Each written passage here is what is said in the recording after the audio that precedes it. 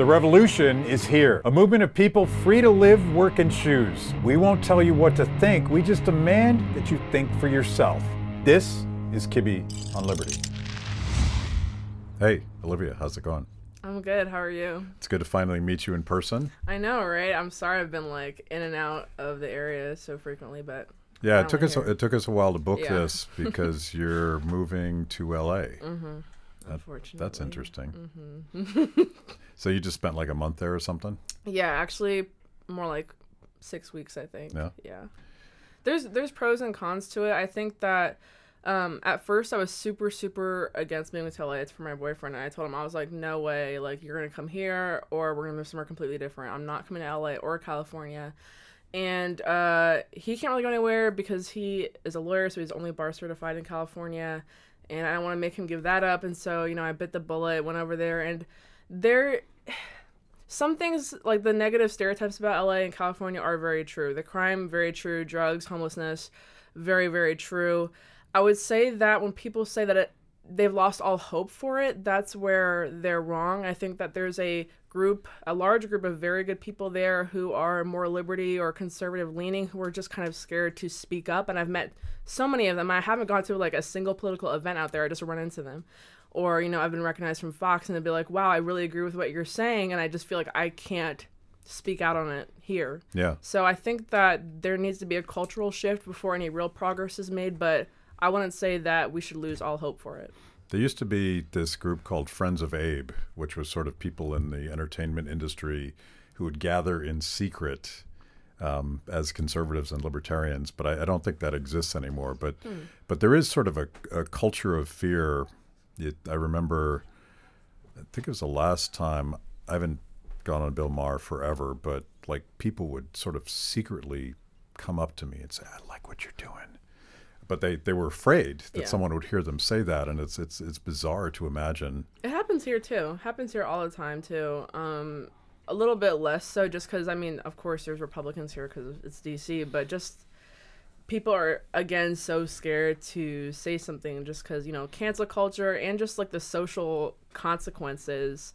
Not necessarily like job or social media related, but people will look at you weird if you say something that's a little bit like, right of center. And it's so crazy how the Overton window has shifted, because I feel like even myself, my views, which are considered, far right to some people, would be considered moderate or liberal 10, 20 years ago. So yeah, it's crazy. Did you see that stick figure cartoon that Elon Musk? And everybody flipped out. People were calling him a fascist. I saw people like redid and like Photoshop the meme and replace the label with fascism and Nazi and things like that. And I think it's a real thing. So how do you identify politically? Are you? I think I've seen you use the word conservatarian. Yeah, and I used to find that word kind of cringy, but then I was like, I really don't know how else to describe it, because I've been like libertarian conservative or right wing libertarian, and it's just both of those are kind of, people don't really get which one I am more of, and I don't even know. So I'm like, somewhere in the middle. On some issues I'm very libertarian, on some issues I'm more conservative. My priority at the end of the day is limited and small government. So I have a lot of friends that are anarchists who just want me to, go all the way. And, I'm just not there. I don't know if I'll ever be there, but I can respect it. I respect what they're saying, and I don't fear anarchy like a lot of other conservatives might.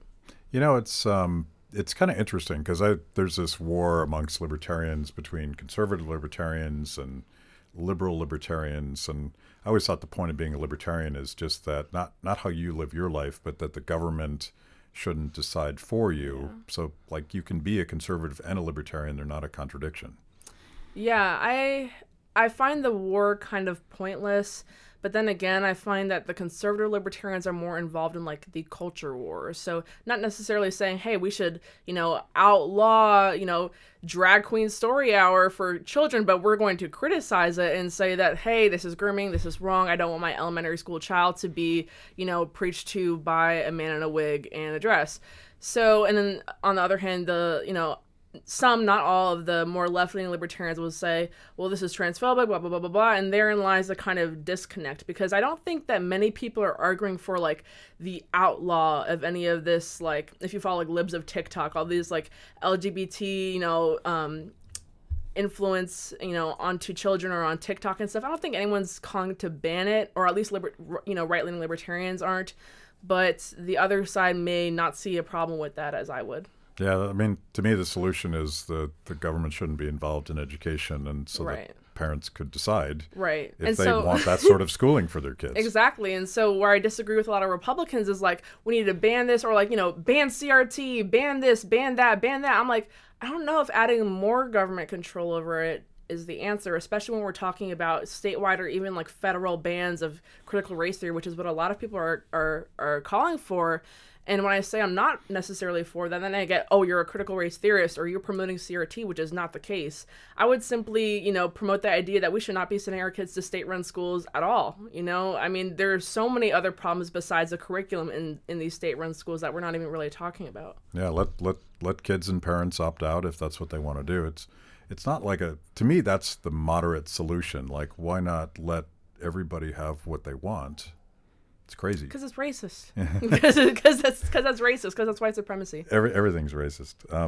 So give me your origin story. Like, how did you get into this stuff? I started getting really into politics in the 2016 election. And I'll date myself here. I was like a sophomore in high school, I believe. I was like 15. Yeah, they're laughing. They're laughing. But I felt so alone. So you feel guilty for being young, and I'm gonna date myself. It's just because people are always like, oh, I feel so old, because the 2016 election doesn't feel that long ago, but it kind of was, like, it was years ago now.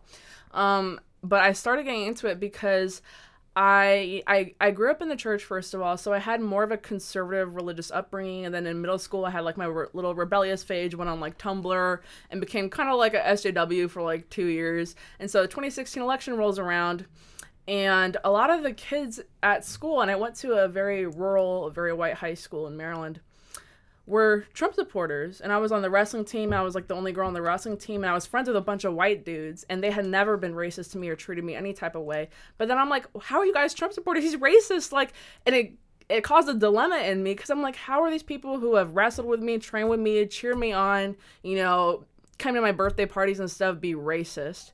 And like the one other black guy on the team also supported Trump, and I was like, this is crazy. So I go home, I tell my dad, I'm like, all my friends at school are Trump supporters. Like, I don't know what to do. I feel uncomfortable. Like, I'm the only black girl here. Like, blah, blah, blah, blah.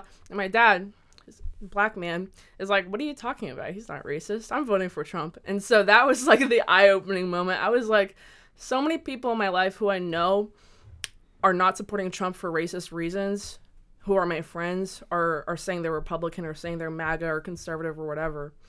And that led me on a deep dive to do my own research, because I didn't really know much about Hillary Clinton. I knew she was Secretary of State, and that's really all I knew. I know that people were wanting her to be the first woman president, and I didn't view that as a bad thing. But once I looked at what she's done, I looked into the Clinton Foundation. At like 15, 16 years old, I'm like doing a deep dive into the Clinton Foundation, looking at Benghazi. I'm like, oh my God. You poor child. I like literally, ignorance was so bliss, because it's been downhill ever since then, because I wish I never found out. But ever since then, I was like, I cannot support them. I cannot support the Democrats. They've put this evil woman forward, her evil husband forward. I can't do it.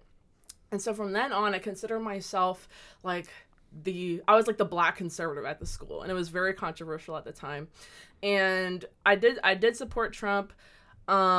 As my ideology progressed, I realized that a lot of the Republican talking points, while I really oppose the Democrat ones, weren't doing it all the way for me like I thought they originally were. And I found myself sometimes supporting things that the Republicans or Trump said at this point. I'm like 17, 18, and not really knowing why I was supporting it, only really because they said so and because they were the opposition to what I really, really didn't like. So I go deeper and I discover libertarians, and I was like, wow, this is great.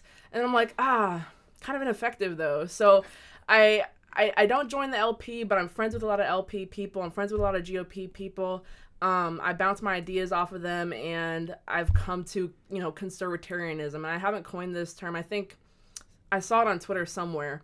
But I really like it now, because it does kind of accurately describe my ideology now. It's somewhere in between. It's kind of interesting.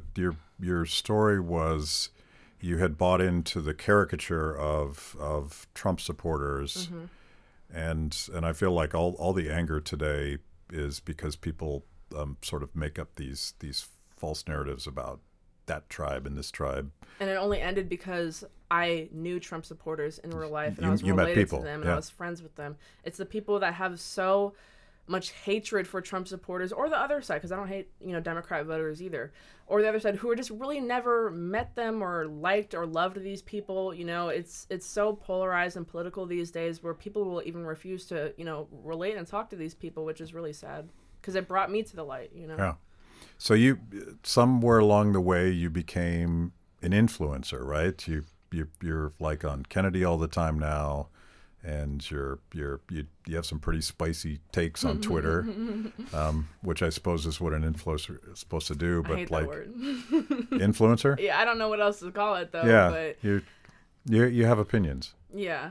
So that started because I felt so alone and being, that controversial girl in high school. I got kicked out of the Black Student Union. There was like 30 black kids in my high school, and I was one of them. And I'm in the Black Student Union because I didn't have any black friends. So I was like, let me just join this club. And I got kicked out because I didn't align with their values anymore. So I took my... Or their politics. I'm Politics or values? It kind of went hand in hand. So their values that they espoused were they wanted, the school to ban things like microaggressions and little itty bitty forms of racism that I really wasn't offended by. I was like, really? Like, I did go to a rural school, but I never really considered it racist. I did end up going to a private school later on where I experienced true racism at, and that was like populated by rich kids who were probably liberals. So I really had nothing bad to say about those people, back in my redneck school. But because I opposed their values and was talking about free speech and capitalism and how, what do you mean the free market is racist? Like, what do you mean? Like, it was just over. They were just done with me. So they kicked me out. So I go to Instagram, I go to Twitter. I originally made a Twitter because I wanted to see Trump tweets because I was seeing screenshots of them on Instagram all the time, and I really wanted to see if they were real because I was like, no way. So I make a Twitter. I start, retweeting Trump. I don't really say that much. This is like 2018. And as time goes on, I start getting more confidence because I was getting so much hate, in real life, lost friends, lost high school friendships because of this, that I decided to speak my mind on Twitter. And I will be honest and say that at the time, I do think that a lot of people initially followed me because it was like, wow, like young black girl, Trump supporter, like is a little bit of a tokenization thing. And I get that it was a novelty at the time. Not so much anymore. Like there's a lot of black conservatives who are popular and, influencers now and stuff.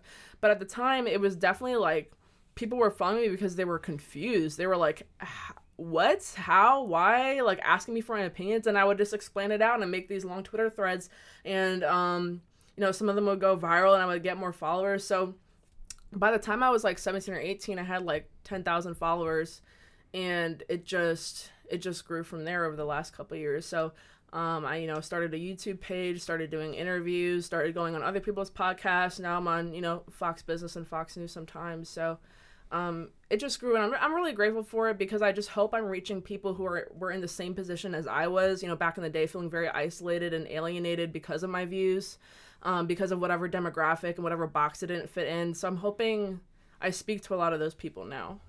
So you tell a story about Twitter that's very contrary to what a lot of people think of Twitter as sort of this tribal cesspool where everyone just tears people apart. But you found community there. I did get torn apart. I won't lie. I did get torn apart. The first time I posted a picture of me in a MAGA hat in like 2018, I got torn up. People were trying to find my address. People were DMing me death threats. Like, I got a lot of hate. People were, contacting my friends and family. Like, it was really serious.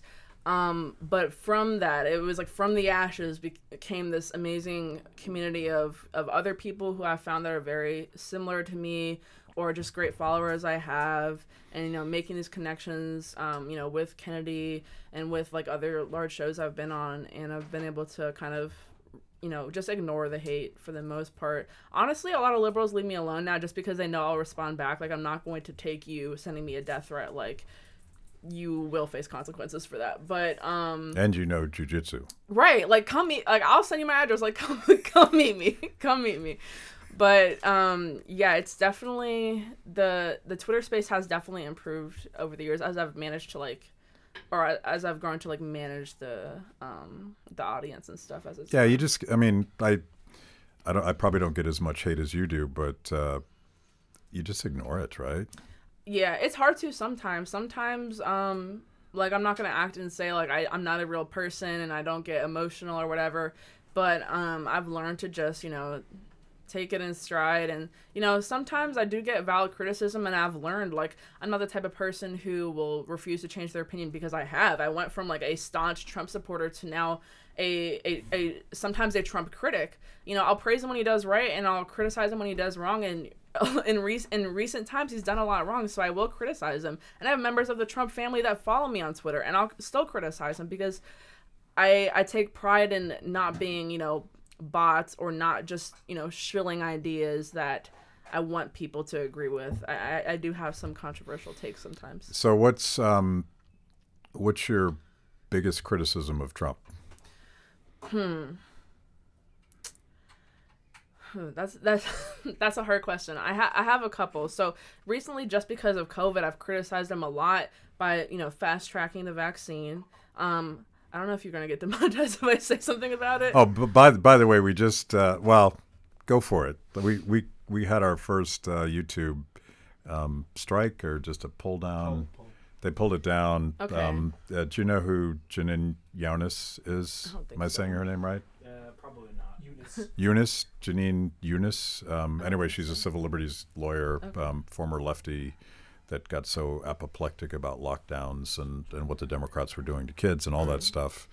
And we had a show about the constitutionality of vaccine mandates, and they didn't explain why, but YouTube has pulled this conversation down. So let's see what you can do. All right, so I won't say that he fast-tracked an experimental vaccine, and I won't say that he should have never done that, and that it had negative consequences, and that it led to mandates, and it led to Dr. Fauci taking more power than he ever should have had.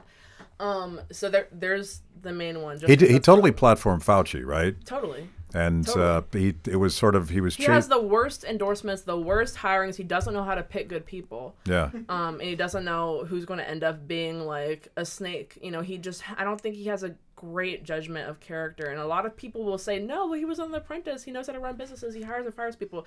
A country is very different from a company. Yeah. Or a TV show. Or a TV show. So yeah, that's one of my main gripes with him.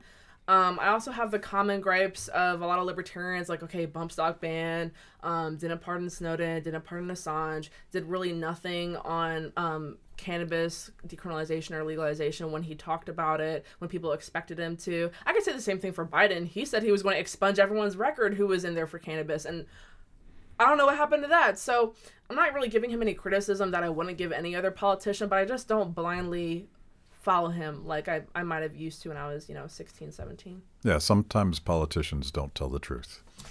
Sometimes. We'll probably get to strike just for saying that. Yeah. So we'll see how that goes. So it does sound like you're taking sort of a similar journey for a lot of people, where you sort of join one team and then you're like, wow, that team sort of sucks, so I'm going to join the other team. And then you realize that they're not everything that were promised, and like skip the teams. And I'm with just people. Yeah. I'm with people. So I have Democrats that I'm friends with. I have Democrats that I can see eye to eye with on a couple of issues on like the war on drugs. I'm like, you make some good points. As someone who's a libertarian leaning, like, we agree on that. I agree with a lot of Republicans on a lot of stuff. I agree with a lot of libertarians on a lot of stuff. So I'm really not about parties anymore. I actually never registered with a party, even when I did consider myself more of a Republican or thought I was going to join the LP for a while.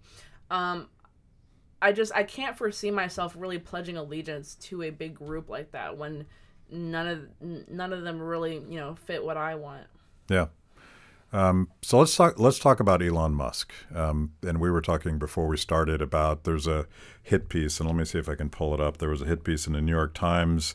The New York Times is freaking out because Elon Musk has bought Twitter, and my take is that they're freaking out because they presumed that they were the arbiters of truth for the longest time. The paper of record, mm-hmm. the gray lady, all that bullshit. And now they realize that they don't control the narrative anymore. And, maybe this is like a billionaire's pissing match where, Oh, it for sure is. Bill Did Gates. you see Jeff Bezos tweet right after Elon? Yeah, it's like they're literally just squabbling at this point. So so Elon Musk, of course, I guess he was born in South Africa, grew up in South Africa. So by innuendo, they're trying to ascribe to him the sins of white apartheid South Africa. But this was the funny thing that I thought, and this is a quote from Noah Rothman. He's tweeting this, a quote from this New York Times article. Classmates at two high schools he attended described him as a loner with no close friends. None offered recollections of things he said or did that revealed his views on the politics of the time. And Noah's comment is, beyond failing to support the premise its authors obviously set out to prove, this is how you'd write about a mass shooter. So they're trying to smear the guy, but they have nothing. They find nothing, and yet they write a big piece about it. Is it because their one go-to thing is he's a racist? That's what they do for a lot of white guys who are just, on the right or right of center. I mean, we don't even know what all of his political views are. We just know that he doesn't follow the left's narrative. So yeah, that definitely is part of it. I think that in a sense that they're also, by proxy almost criticizing like a whole group of white people or white men specifically who may have grown up in, like, if you take America used to have segregation as well. And I think about my grandparents on my mom's side who are white. My grandmother is from England and my grandfather was from Kentucky. Not a lot of black people in either place. Grew up in very white towns, very white areas, during a segregated time for my grandfather who was in America at the time. And I just think, like, does that mean he was racist just because he grew up in a segregated time? It doesn't matter if, his daughter married a black man and had black grandchildren and accepted them with, full open arms and blah, blah, blah, blah. It just matters that he was a white dude growing up in segregation. And then when you actually looked at the article that they wrote about Elon, they basically said he never supported it. He left the country, he even had like black friends growing up. He didn't care about apartheid. He wasn't for apartheid. He thought it was dumb. But just because he grew up in that environment, which he couldn't have helped at all as a child, he is a racist by association with that government. And so I think it's part of the attack against, the white man in America too, that is just like you're guilty by association because you grew up here, because you're not from a black area, because you grew up in this time period. And it hit me when I thought about my own family, and I was like, this literally makes no sense. So that, like, has the woke left kind of jumped the shark finally, because they did the same thing to Joe Rogan. He was a fascist, he was a racist, and Joe Rogan, as I recall, endorsed Bernie Sanders for president, and right. And Elon Musk, who a big investor, I think, in the ACLU, maybe not anymore, but after what they've done to him. He said he strongly supported Barack Obama on Twitter. Like, neither of them fit into any Republican or MAGA or far-right box. They never have. They probably never will. Because Joe Rogan still says things that, piss off the right, and so will Elon Musk in the future. So it really, all that does is alienate the middle, the centrists, the moderates, because a lot of people look to Joe Rogan that are not Republicans, that are not libertarians, that are not on the right, people who are not even that political. Like, I grew up watching Joe Rogan on UFC. I was a big UFC fan as a kid, and then he starts a podcast, and I'm like, sure, okay, like, I'll take a listen. But it's not from a place of coming to him for, to rile up the troops, like acting like we're like all his fans are Proud Boys or something. Like, it's really, really crazy, and all it does is tell the center that they have to shut up or we're gonna call you a white supremacist, and dig up the N-word tapes or whatever. Like, that was crazy. It seems like, and this goes back to sort of an Antifa strategy, because they're anti-fascists, so they say, but what they really are is sort of communist. Like, the roots of Antifa is explicitly Marxist and communist, and when they call someone a fascist, they're basically saying you're not a communist. So if you're not a communist, you're a fascist. But it seems like the universe of true blue woke communists in the U.S. is going to be a small minority when it comes to, like, politics. Yeah, it's again, they're not really doing themselves any favor. They're just, shifting the Overton window even more and more, and then saying, "Oh no, the Overton window didn't shift. You just became a fascist." Like, okay, Yeah. all right, I'm a fascist. I've been called a fascist. So how am I a fascist? I don't know. Just because I'm not a communist or like guns or promote the free market, like. In my childhood definition growing up and learning about like Hitler and the Nazi Party and fascist parties across the world, it seemed authoritarian. It seemed big government, a fist, crushing the people. And when I think of what I want, it doesn't seem anything like that. When I look at what Antifa does and trashing businesses and trying to get the even like the fist like logo and all the symbolism, it reminds me of fascism, and it reminds me of communism, of course, as well. Yeah. Speaking of fascism, the reaction to Elon Musk, and even before that, like the Biden administration, going back to July of last year, I went back and read some of this stuff because I'm trying to figure out where on earth this Department of Homeland Security Ministry of Truth thing came from. And, it started with the inability of politicians to control the narrative. And because social media liberated all of us to express opinions, it literally created your voice. Mm-hmm. And that's what they're afraid of. They're afraid of you. You're public enemy number one because you get to think for yourself, and you're platformed. You don't have to ask the New York Times or some network TV station for permission. You get to do it for yourselves. And to me, that was the libertarian opportunity, that people get to think for themselves. They get to discover ideas that are relatively unfiltered. I would have never heard about libertarianism if it was not for the internet. I would have never heard of it. It was not taught to me in schools. It was not taught to me as like a party. Like, it was just Democrat or Republican. Like, they never mentioned it at all. Like, I just would have never heard about that ideology. Yeah. And to me, like, I'm trying to look for an upside around the fact that YouTube is banning my videos and Twitter is deplatforming people that question lockdowns and this endless level of sort of political correctness and censorship. And now the government has weaponized it, and I think these things go hand in hand together. But to me, it sounds like they're freaking out because truth and ideas and thinking for yourself, these things are winning. Mm-hmm. Yeah, it's sometimes when I get like a strike on my channel or a strike on Twitter, I'm like, yeah, like it's a little bit like, it's almost like a pat on the back from the overlords. I'm like, well, I'm doing something right. At the same time, though, of course, it does piss me off, but I'm hopeful that with Elon buying Twitter, I'm not going to follow any billionaire or anyone blindly. Just because Elon says he's for free speech doesn't mean I necessarily trust him, but I am hopeful that there will be changes made. Yeah, so I'm in the same boat. Like, everything he's said about what he wants Twitter to be, he wants it to be a public square. He wants it to be a free speech zone. And to me, that's why Twitter became a thing in the first place. That's why Facebook was a thing in the first place, because it was open-ended. People could say what they wanted. They could talk to whoever they wanted, but it became very restricted. Maybe because of corporate advertising dollars, maybe because of being browbeat by the government. But to me, restricting that is a bad business model. And he's saying that I want to liberate it from that bullshit. Maybe he's onto something just as a businessman. That's true. Just because there's so much in the media of people saying, well, Twitter's not free speech. I'm done with Twitter. I'm going to Parler. I'm going to Gab. I'm going to Truth Social, like whatever. It could just be a business plan. Have you gone to any of those other platforms? I do have a Parler account. I don't use it.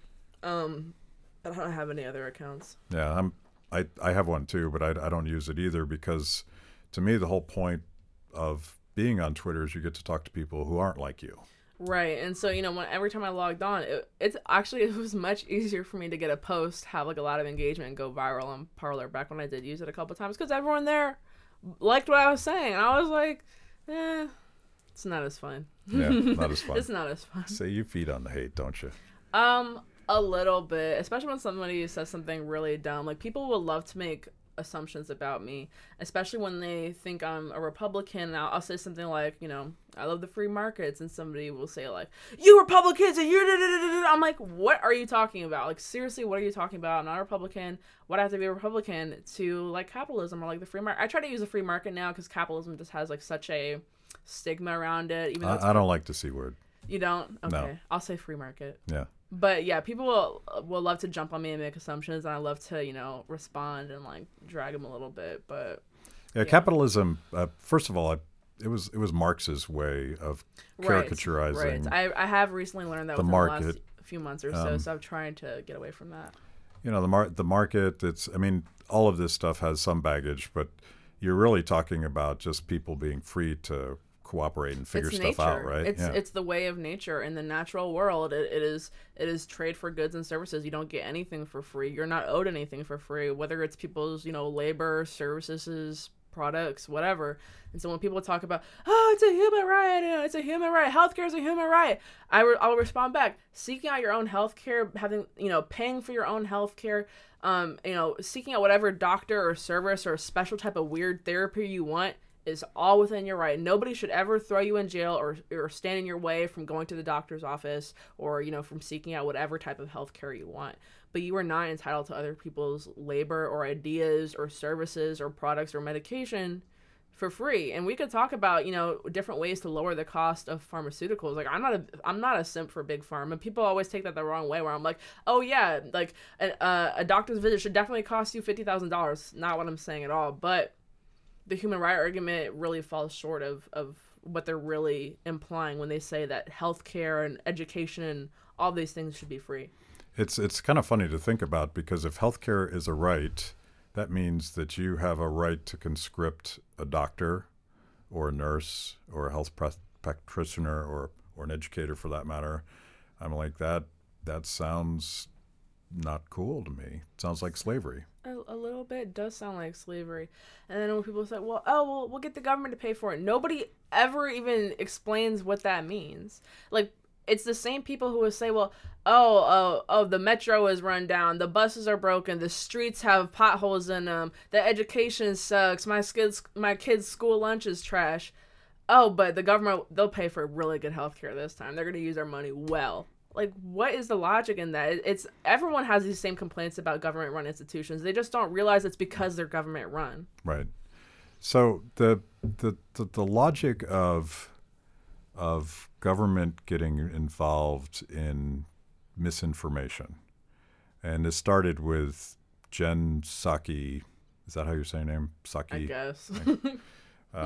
Biden's spokesperson last July was browbeating specifically Facebook, I think, saying there's been too much misinformation about COVID, and Biden a couple days later comes out and says, because he's Biden and he's perhaps not as cogent as he should be, that Facebook was literally killing people because of COVID misinformation. Oh. And it is like right after that, it seems like the COVID misinformation campaigns on social media ramped up dramatically, because it's sort of like the mob making you an offer you can't refuse. The government saying, if you don't fix this problem, we will fix it for you. It's insane how they were so open about the White House going to Facebook and saying all this, and nobody was really up in arms about it. People welcomed and embraced the idea that the government should have a say in what information is posted online. For a group of people that constantly calls everybody else Russian assets and Soviet spies and all this kind of stuff, they're acting like the freaking KGB. They're acting like posting quote unquote misinformation should get you canceled, should get your profile shut down, and it won't just end at your Facebook profile. It'll go to PayPal. It'll go to Uber. You won't be able to function in society if you post misinformation. Yeah, and that's the Chinese social credit system.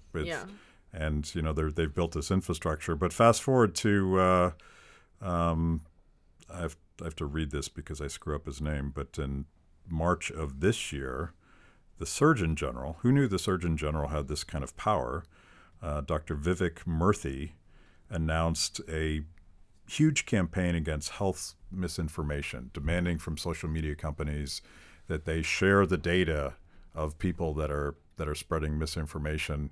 And the irony of this is because by the time he announces this campaign, almost all of the claims, and I won't say them explicitly so that we don't get a strike, but all of the government's claims about, not all of them, but some of their most outrageous claims about vaccination and lockdowns and all the things that are misinformation had by that point been acknowledged even in mainstream media, corporate media, that it wasn't true anyway.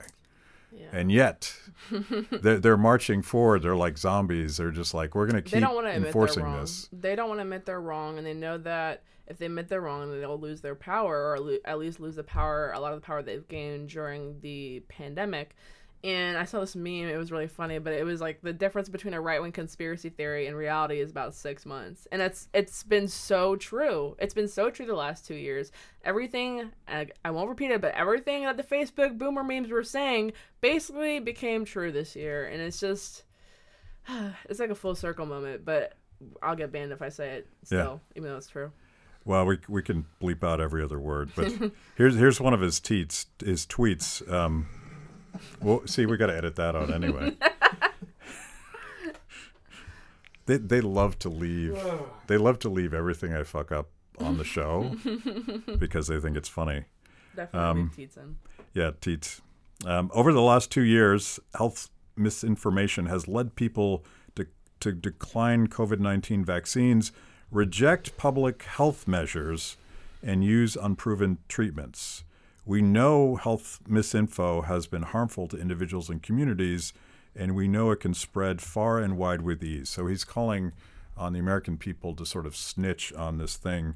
And the most interesting thing about that sentence is reject public health measures.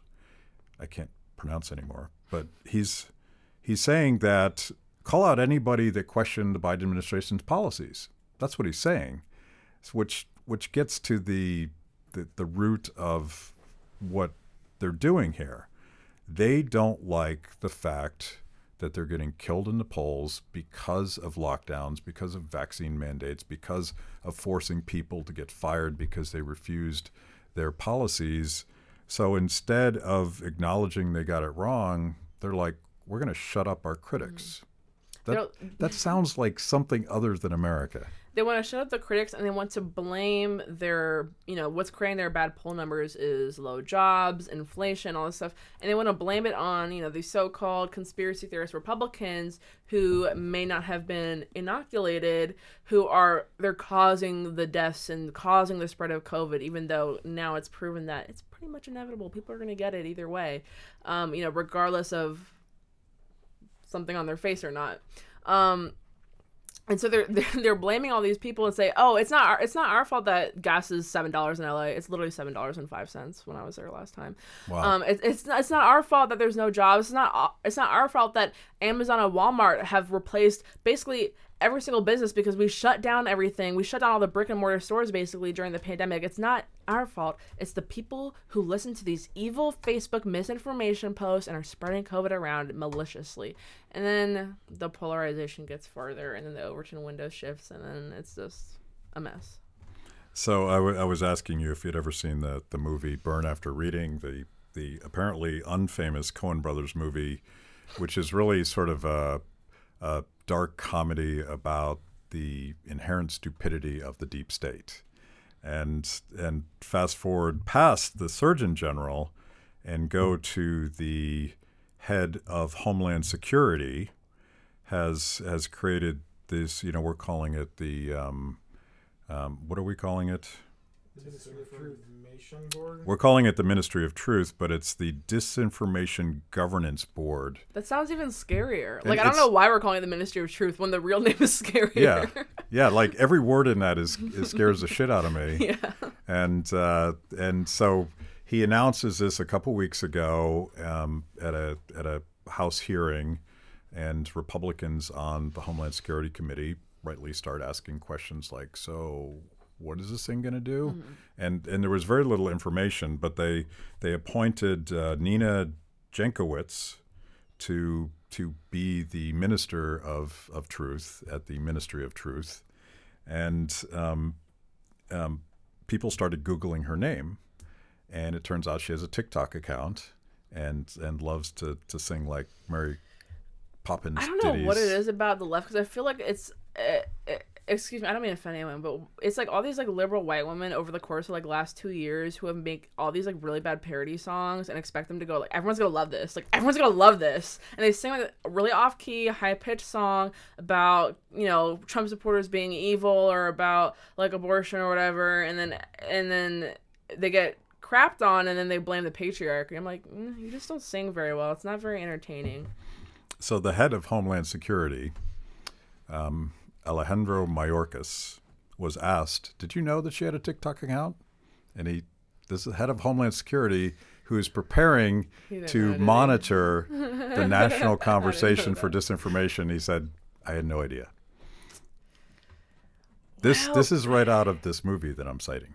I have to watch it now. I have to watch it because it sounds entertaining. But yeah, that's sad. I don't like him for a couple other reasons, mainly because I don't know how your feelings are on the border, but I think no matter what your stances on immigration are, he's completely ignoring a humanitarian crisis at the border. I do think he should be removed for that reason. But just the fact that they've picked this woman and they don't even know that she's on this, you know, making like parody videos on TikTok is just funny. And then they went on to ask him, "Did you know that she was a strong advocate of the view that Hunter Biden's laptop story was a hoax, a Russian misinformation campaign?" He said, "I didn't know that." So they're hitting him like, dude, you could Google this stuff and see what she's doing. So she's like she is a partisan apparatchik who has been put in charge of determining what is true and false at the Department of Homeland Security. This is an agency. Yeah, by the way, thanks Republicans for creating this agency.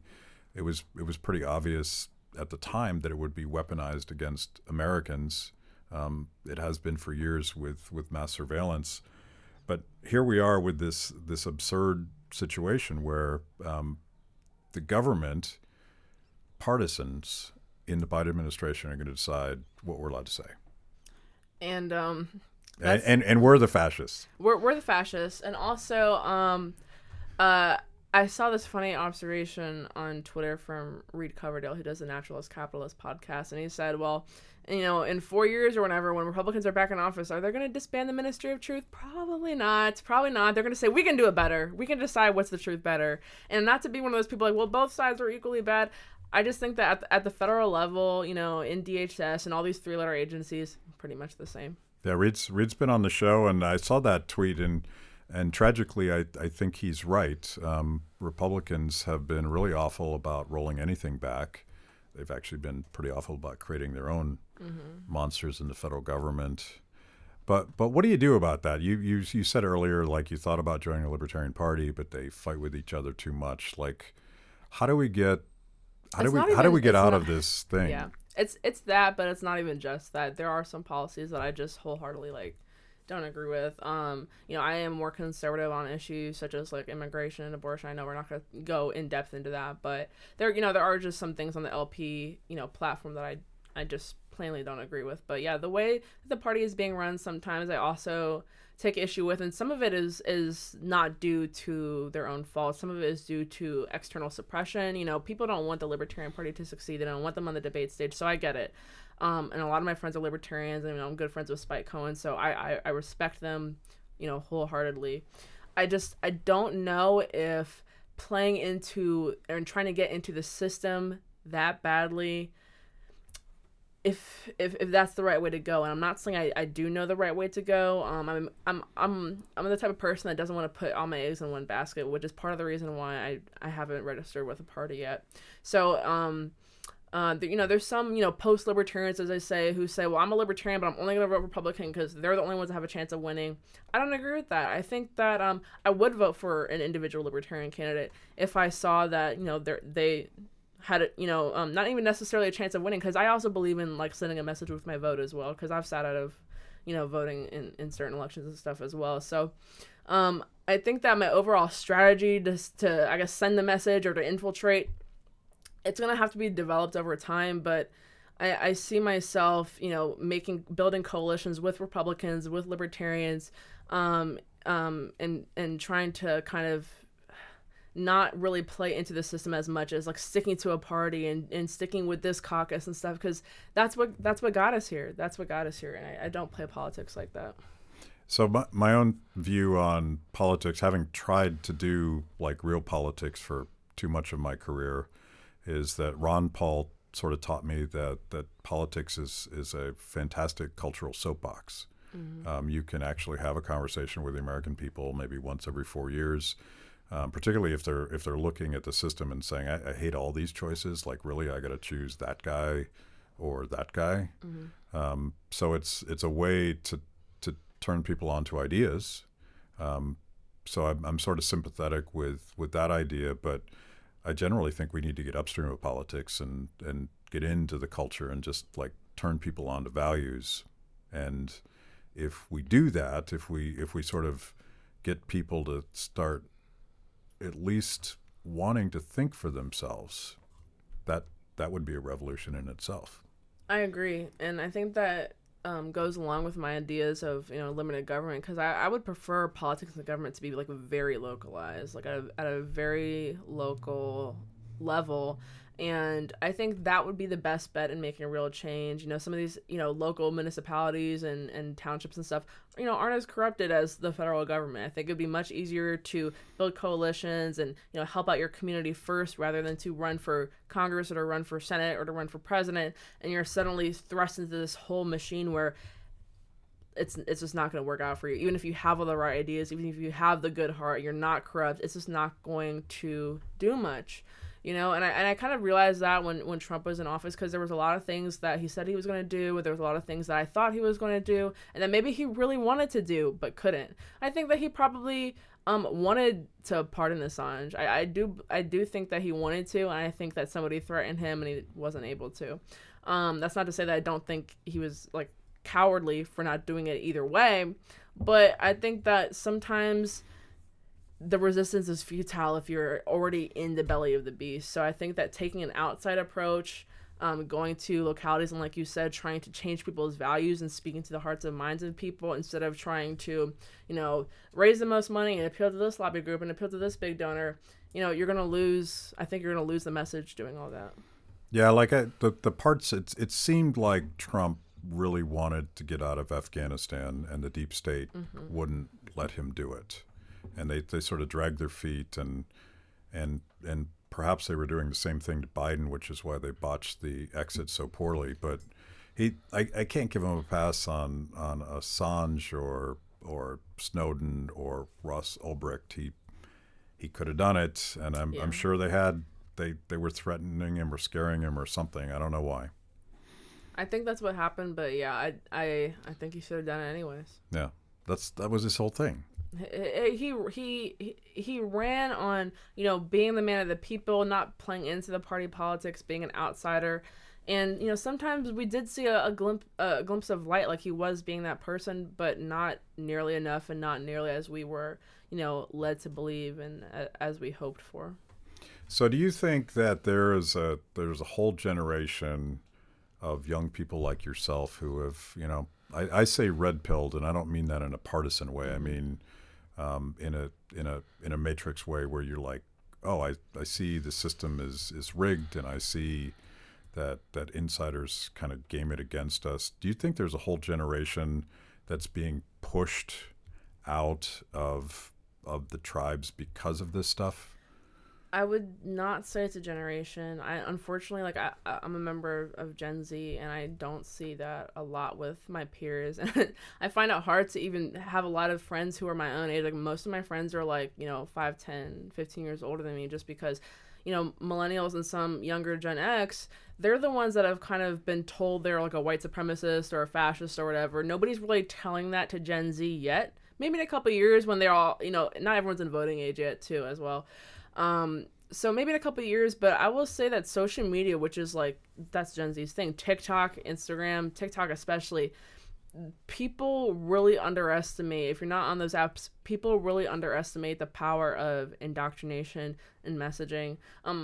I do have TikTok. I don't really use it, but sometimes I'll go in there and scroll and just see lie after lie after lie after lie. And if you weren't on any other platforms, if you weren't, reading websites or watching the news or reading books or taking things from different sources, and if you're just a kid who's not really that interested in politics, you're just interested in posting fun TikToks with your friends, but you're seeing lie after lie after lie, you're just gonna believe it because you're not gonna go off the beaten path and go try to find your own source and go try to verify that fact. So, I think that to really get Gen Z on board, it would take an enormous effort to combat those lies. So I've seen a lot of conservative or libertarian influencers going on TikTok and making their own pages and trying to combat that. And I'm like kind of a boomer when it comes to TikTok. I don't really get the algorithm. I don't know how to make videos on there. I don't know how to post on there yet. But I commend them and they're doing a good job, but it's really not enough yet to combat all that misinformation that's coming from the left side of things. So just save Gen Z. I think it'll take a lot. I think it's possible, but right now when I see like my fellow peers, I'm a college dropout, by the way, but when I was in college, and I would look around and see people who were open communists, like it used to not be cool to be a communist. Like people would look at you weird. People would look at you like you're a treasonous, anti-American traitor. And now I see kids walking around with like a hammer and sickle pinned to their backpack. And I'm just like, wow, we have changed a lot. And this is the first generation to really be open communists, open Marxists, joining BLM and like looting stores. It's, it's all like, 20s, late teenagers and stuff like that. And I'm just like, what is happening? It'll take a lot to reverse that trajectory. Wow, that's a depressing way to end this conversation. It is. I'm sorry, but I always try to drill that into people's heads because people are like, "Oh, Gen Z is going to be more conservative than millennials." No, we're not. No, we're not. And it's really, really sad. And I wish more people thought like me, or thinking at least like not necessarily like myself, but just out of that box that they try to get us in with the social media. And the White House knows how powerful TikTok is because they've enlisted TikTok influencers to talk about Ukraine, to talk about COVID, to talk about vaccines. Like they're paying influencers to utilize TikTok, and the right has just said TikTok is a Chinese app. I'm not going on there. It is a Chinese app, but everybody else is on there, so you got to counter it somehow. Okay, so you got to get on there. I know. I have to learn how to use it. Oh, okay, boomer. Right. So where do people find you? I'm at Twitter at Rondo Olivia. That's RondeauLivia. YouTube Olivia Rondo, and Instagram at Rondo.Olivia. And you can always watch me on Fox Business, usually on there every week, every other week, and I post updates on when I'm going on there. Cool. Let's do this the next time you're back from the left coast. Thank you. Definitely. Thanks for watching. If you enjoyed that show, make sure that you like and subscribe. Click the little bell so that you get notifications. And if you consume this via podcast, go wherever you want to go. We're everywhere. Kibbe on Liberty. The revolution starts now.